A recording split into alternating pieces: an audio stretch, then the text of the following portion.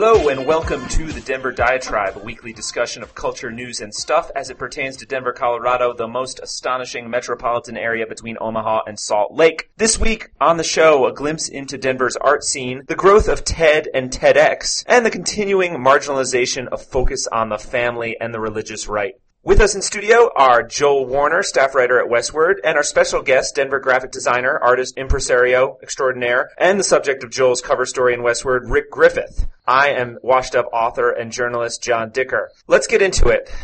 Denver art scene, Joel and I admittedly know nothing about this, so we brought in Rick, who knows a lot and a little, and cares both a lot and a little. Yeah, I know significantly less than I care. That's, as it turns out. I mean, the art scene in Denver, to synopsis my experience in it, in 2000, I attempted to, participate wholly in the art scene in Denver by being part of a co-op gallery on Santa Fe, and by, it was 2000, it was October of 2000 that I decided to do that. And by January of 2001, I had quit, shut it down, and moved on. It was such a disaster, a wholesale disaster. Why was it a disaster? Was it because of something that you did, or was it because of something about the culture here?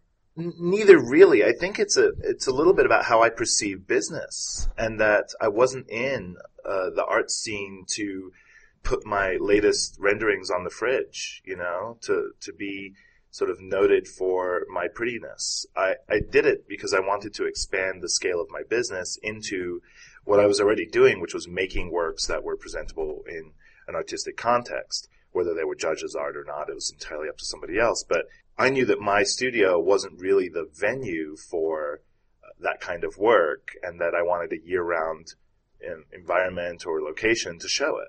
But it was a disaster because the way I view business is that if you're going to speculate, if you're going to be called an expert in your field, you have to learn how to speculate. And speculation means risk.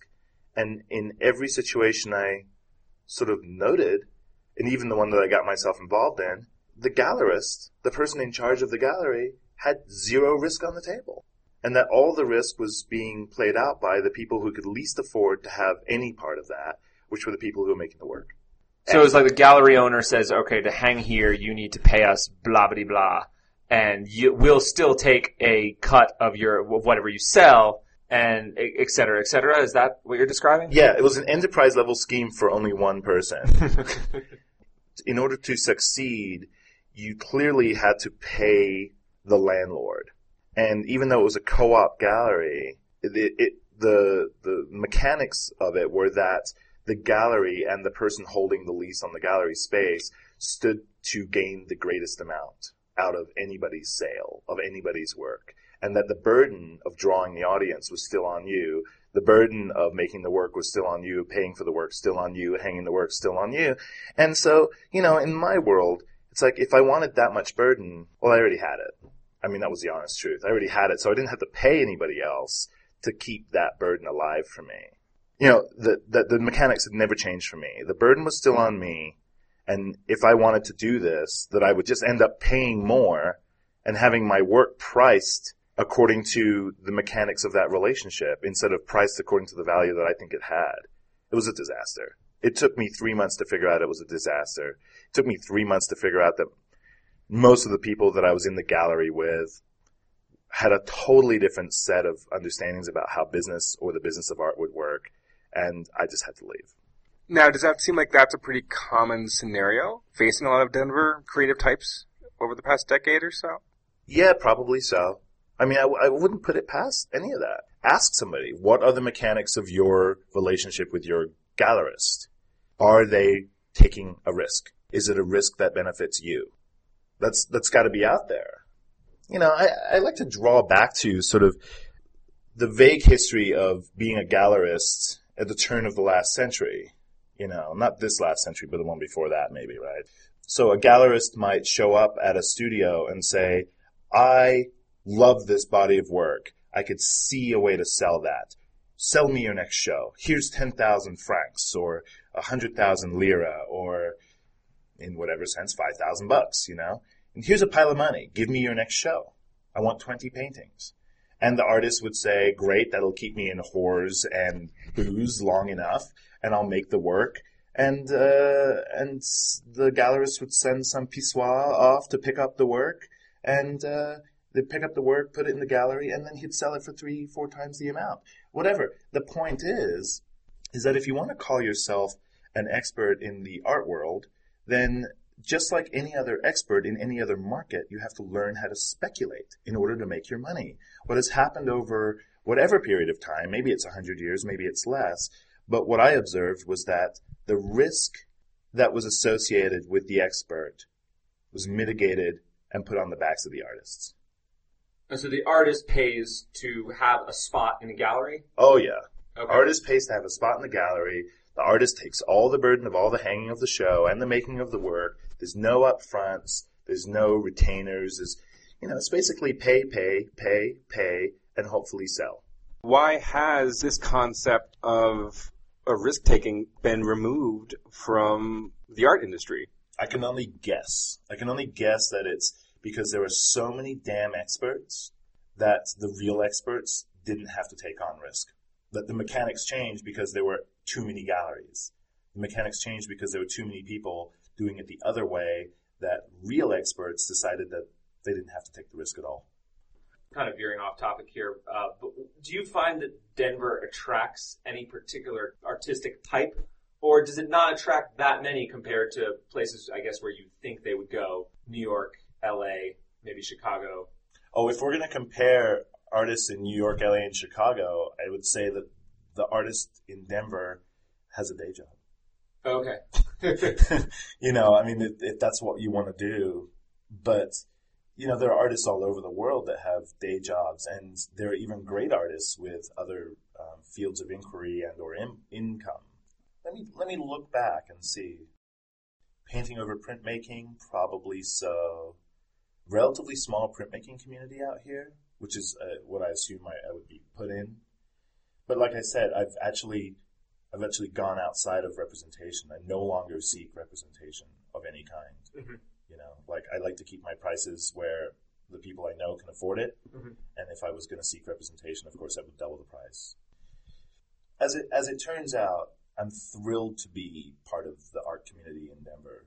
The people that have achieved at the highest level, people like Dale Chisman, I've had enormous amount of respect for them and enormous amount of respect for the way they've made their work.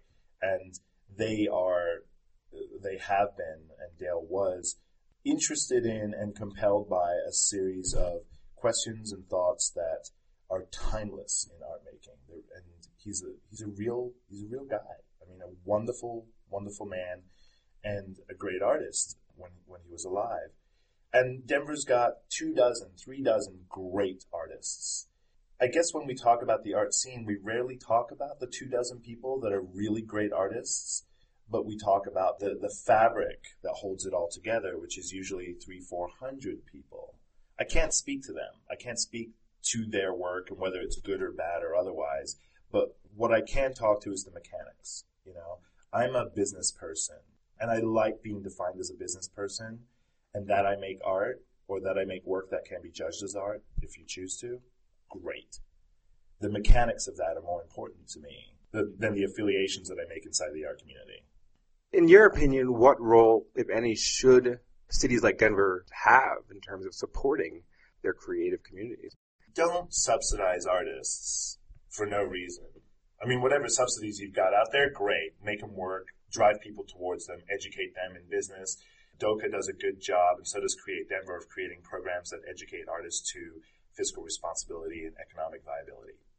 You want to know who really to work with? Landlords. Scumbag landlords. Give them a code of ethics that allows an artist to occupy a space long term, that gives them a tax break of some kind, that says don't give an artist a 1-year lease, because you can't build a business on a 1-year lease.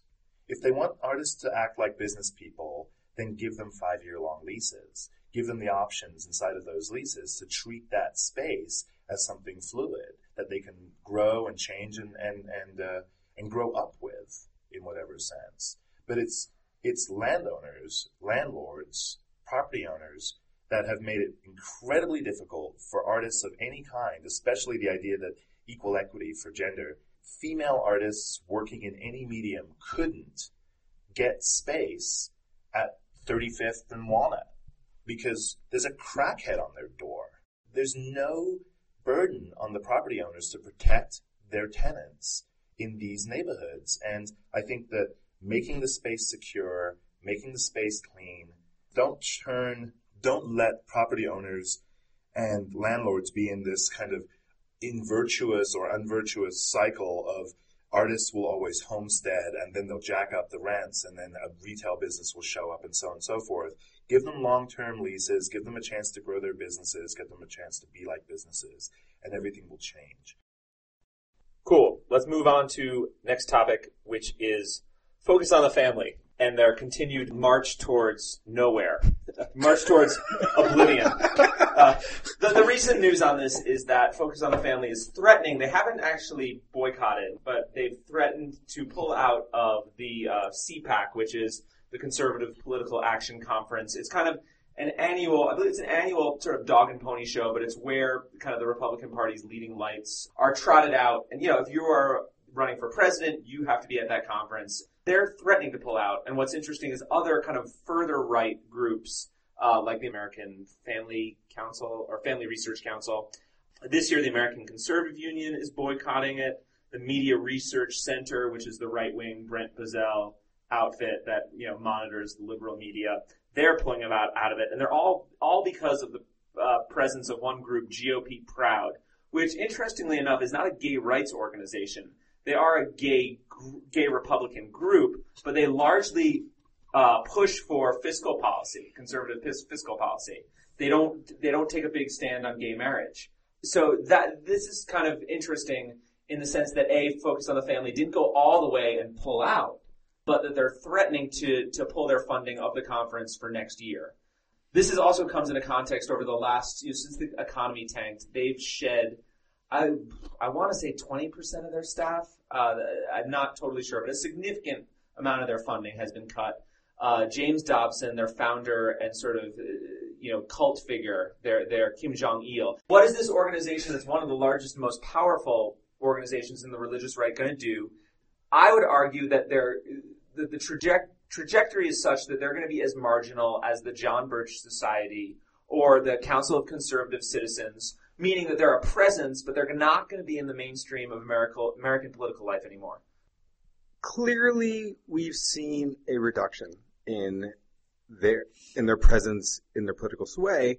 However, we still have this fringe of the fringe mentality going on in this country, where a good chunk of the population still seems to be attracted to these inflammatory, extreme opinions. Right now, that seems to be kind of swinging towards this whole kind of Tea Party mentality, but who's to say in 4, 5, 6, 10, 20 years, the religious conservatism isn't going to once again pull some. All right, I'll say it. Who's to say? I'll say it. And the reason mainly is because one of their main, there's always the abortion issue. That's just kind of at a stalemate, is my sense of it. But on gay rights, which has really been their organizing tool. Remember, what did they come to power with? Was it abortion? It was abortion. Yeah, abortion the whole time. Yeah, but there's really there's no new fronts on that. But in terms of gay rights and the culture war, they're clearly losing. Clearly. Just in terms of the poll numbers, especially young people, even young people who are not liberal, do not have a problem with gays. I don't see them. I don't see it that much changing in abortion politics and reproductive rights politics to really catapult them into the forefront. Yeah, let's anchor it on gays for a second, and then let's ask ourselves how popular is the Ku Klux Klan or David Duke?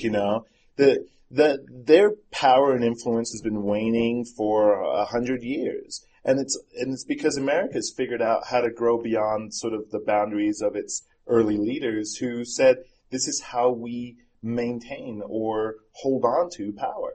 And that's always been the nature of power is that those who have it want to keep it. And so they became an anchor against something that they had really strong feelings about, but nobody understood. And as the issues came up and up and up and everybody grew up around them, it's like it's really difficult.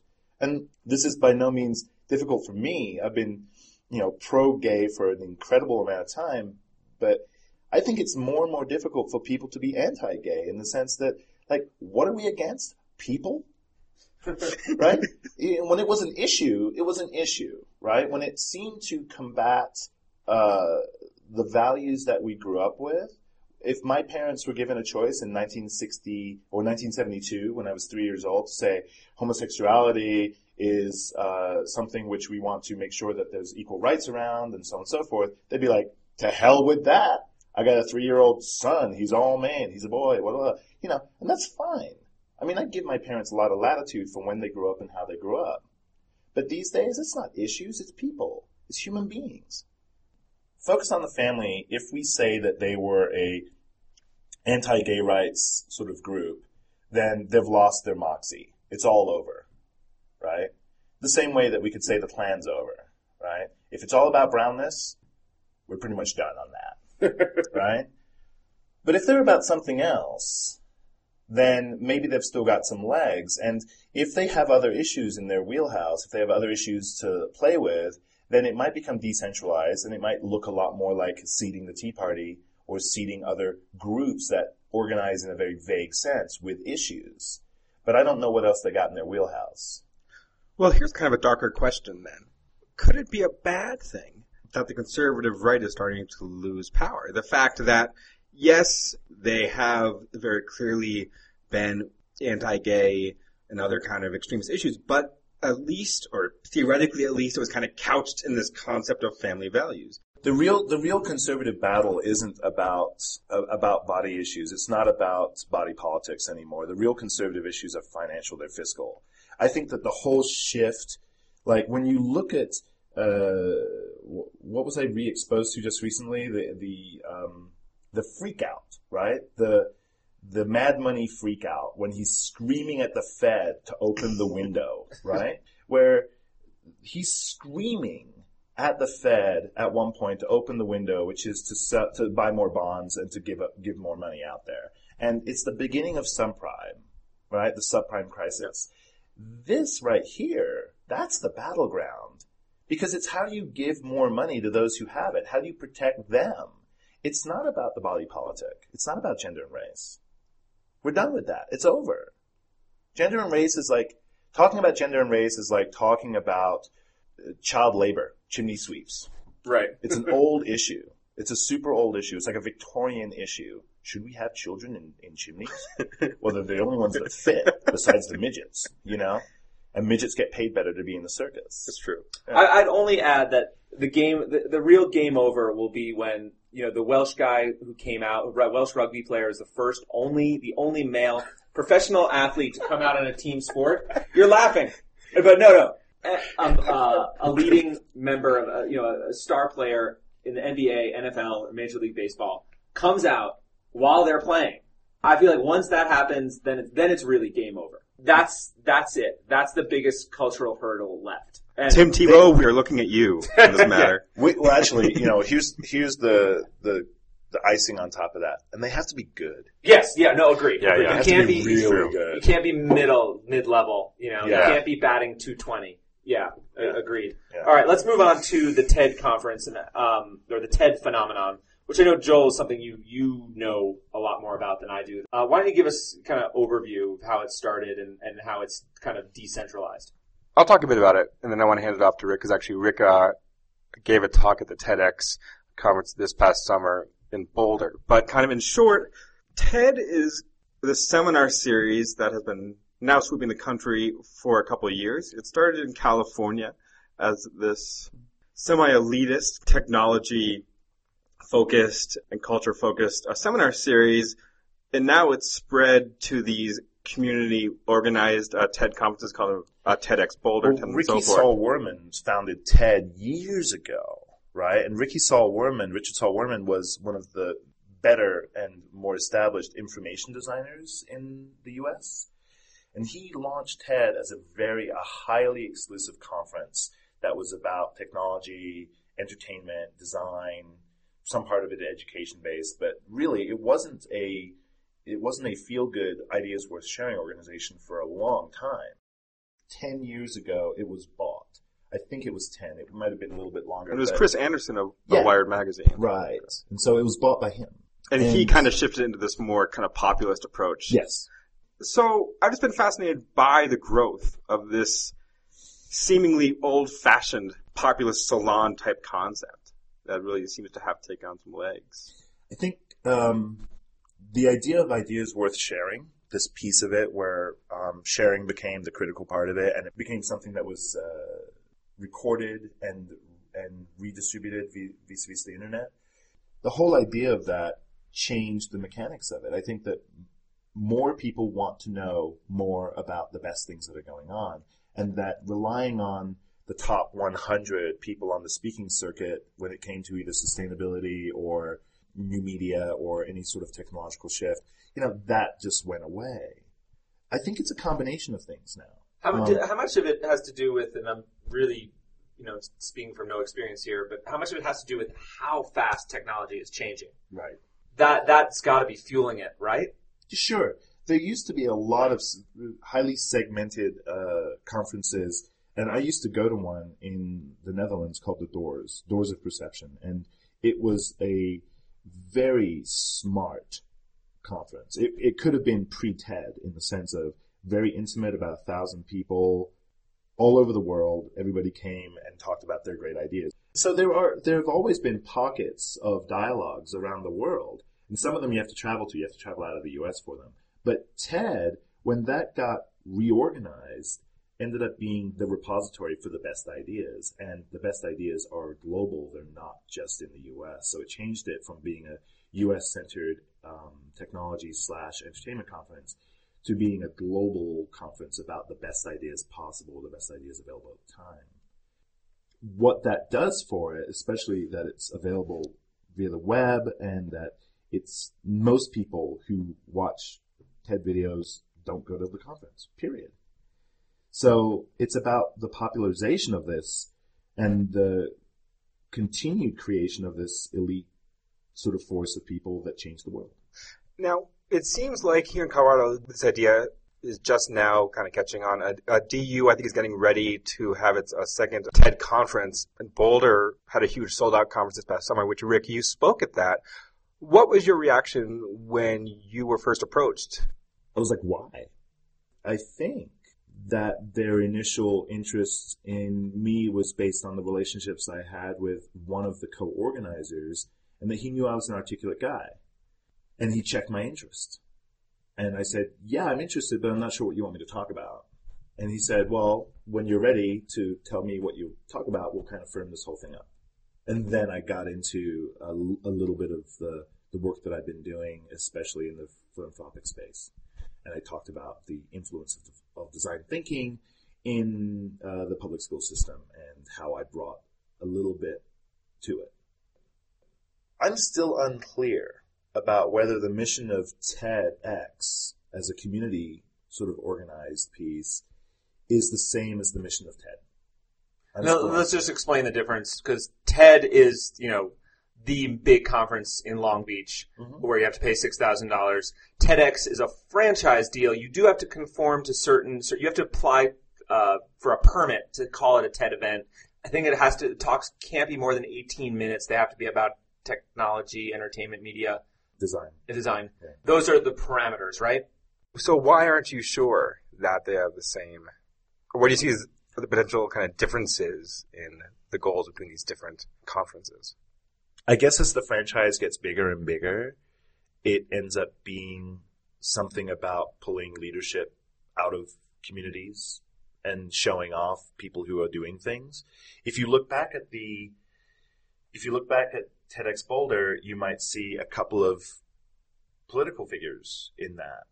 And I don't know whether TED is really explicitly a venue for political figures who want to talk about their policy or their ideas.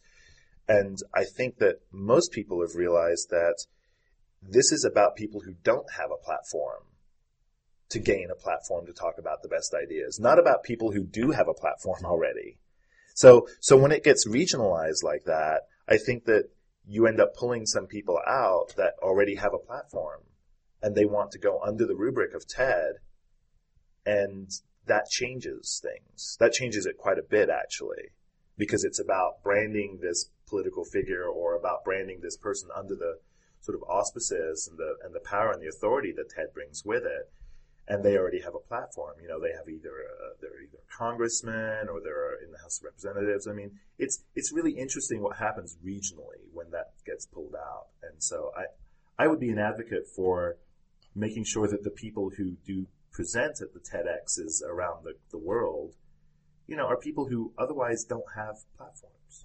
I think we got to wrap it up. So let's move on to loves and hates. Joel, why don't we start with you? Start with me. Okay.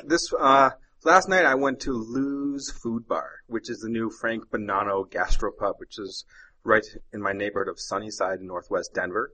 And I'm not going to love on the fact that it's literally around the corner from my house. I'm not going to love on the fact that the service there was a sparkling machine of efficiency. I'm not even going to love on the fried chicken, which I could literally spend a whole podcast talking about. I'm going to love on the fact that as soon as we walked in the door with our 3-year-old son, the maitre d' handed us this little plastic bag of these kind of fancy, like pixie stick type things, which are these kind of wax covered pipe cleaners. You know, it takes the concept of handing the little like wax crayons to just a whole new level. Literally, my son played with these things for like 45 minutes straight, which to me is a good sign that even some of Denver's fanciest restaurants are now realizing that in this day and age, you need to really kind of go out of your way to meet demands of families looking to have good meals. I think that's a really good sign. Rick, what do you got? God, on the food side, I just have to say that the guys at Jelly Cafe nailed the frickin' hollandaise. Really?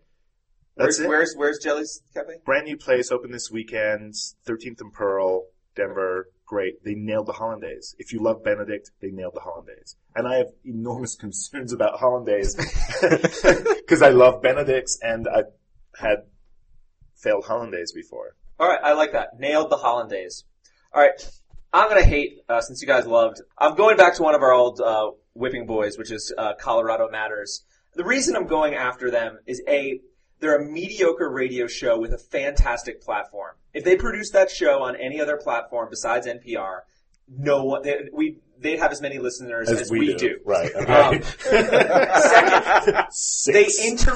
they interrupt the morning news for 10 minutes to preview their show, which is often, is just like watching paint dry is too nice to describe it. And the specific example, one of my beefs with them is they put flax on the air all the time. And as any journalist knows, yes, you do have to go to the spokesperson for such and such organization for comment. But comment means 2 sentences. Comment, if it's a radio show, means 20 seconds. Interviewing the marketing director of Snowmass about how they're marketing the Mastodon find. Oh my God. I had to think, are you serious? You're seriously spending the entire program with a marketing director? And this is not the first time they've done this. This is lazy journalism. And I think, when they list their producers, I think they have like 6 producers on that show, and that's the best interview they can come up with. That's my beef 1. Second beef is, sorry, this is a double dose of hate. Double dose of hate is they're Do you playing. ever love? Yeah, I do love. Okay. Rarely. Rarely. Double dose of hate is they're playing the journalist. Look at the access we got with their conversation with the governor, the incoming governor, the outcoming governor, the governor's wife. Oh my God. Don't get caught up in the access game. Just because you can get access to power doesn't make your show interesting. All right. That's all the lack of interest we have time for at the Denver Diatribe. For Joel and Rick, we are out.